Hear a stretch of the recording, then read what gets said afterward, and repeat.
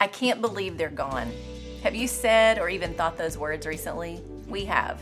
We've lost friends, loved ones, and people with whom we had the privilege of our journeys crossing in seasons past and our lives being woven together in ways over the years. Some passed from this life to the next very quickly, while others we prayed for through the unknown of what they faced, only to one day discover their healing came in a way we can't see on this side of heaven. One minute they are breathing, the next they are not. The shock of death is very real. The impact and ripples a life leaves behind are profound. Time seems to stop. You search for answers, why, and then you put one foot in front of the other to do the next best thing, because in that moment, you can't see beyond that next step.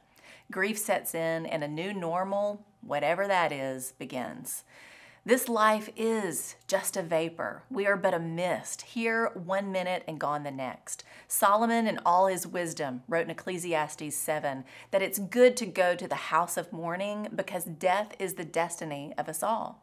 Still, we live as if we're going to live forever and as if this day and all the to-dos and stresses of it matter way more than the condition of our soul and what is to come or what could be right around the corner that we cannot see.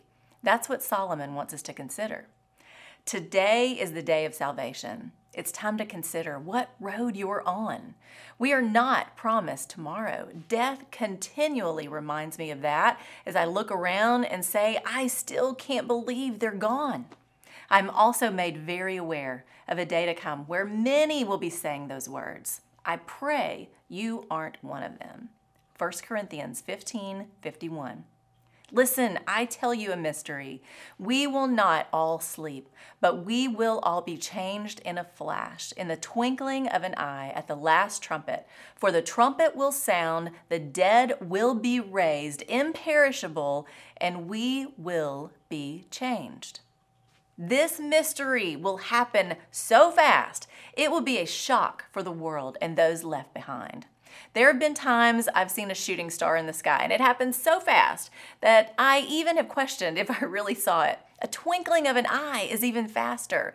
The twinkling of an eye is the time it takes for light to enter the eye, reach the back of the eye, and be reflected back out. Light travels at 186,000 miles per second, so the twinkle is about 1/1000th of a second.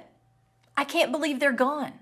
Remember John 3:16? For God so loved the world that he gave his one and only Son, that whoever believes in him will not perish, but will have everlasting life. I believe when that twinkling of an eye moment comes, many will think back to John 3:16. I really hope they do.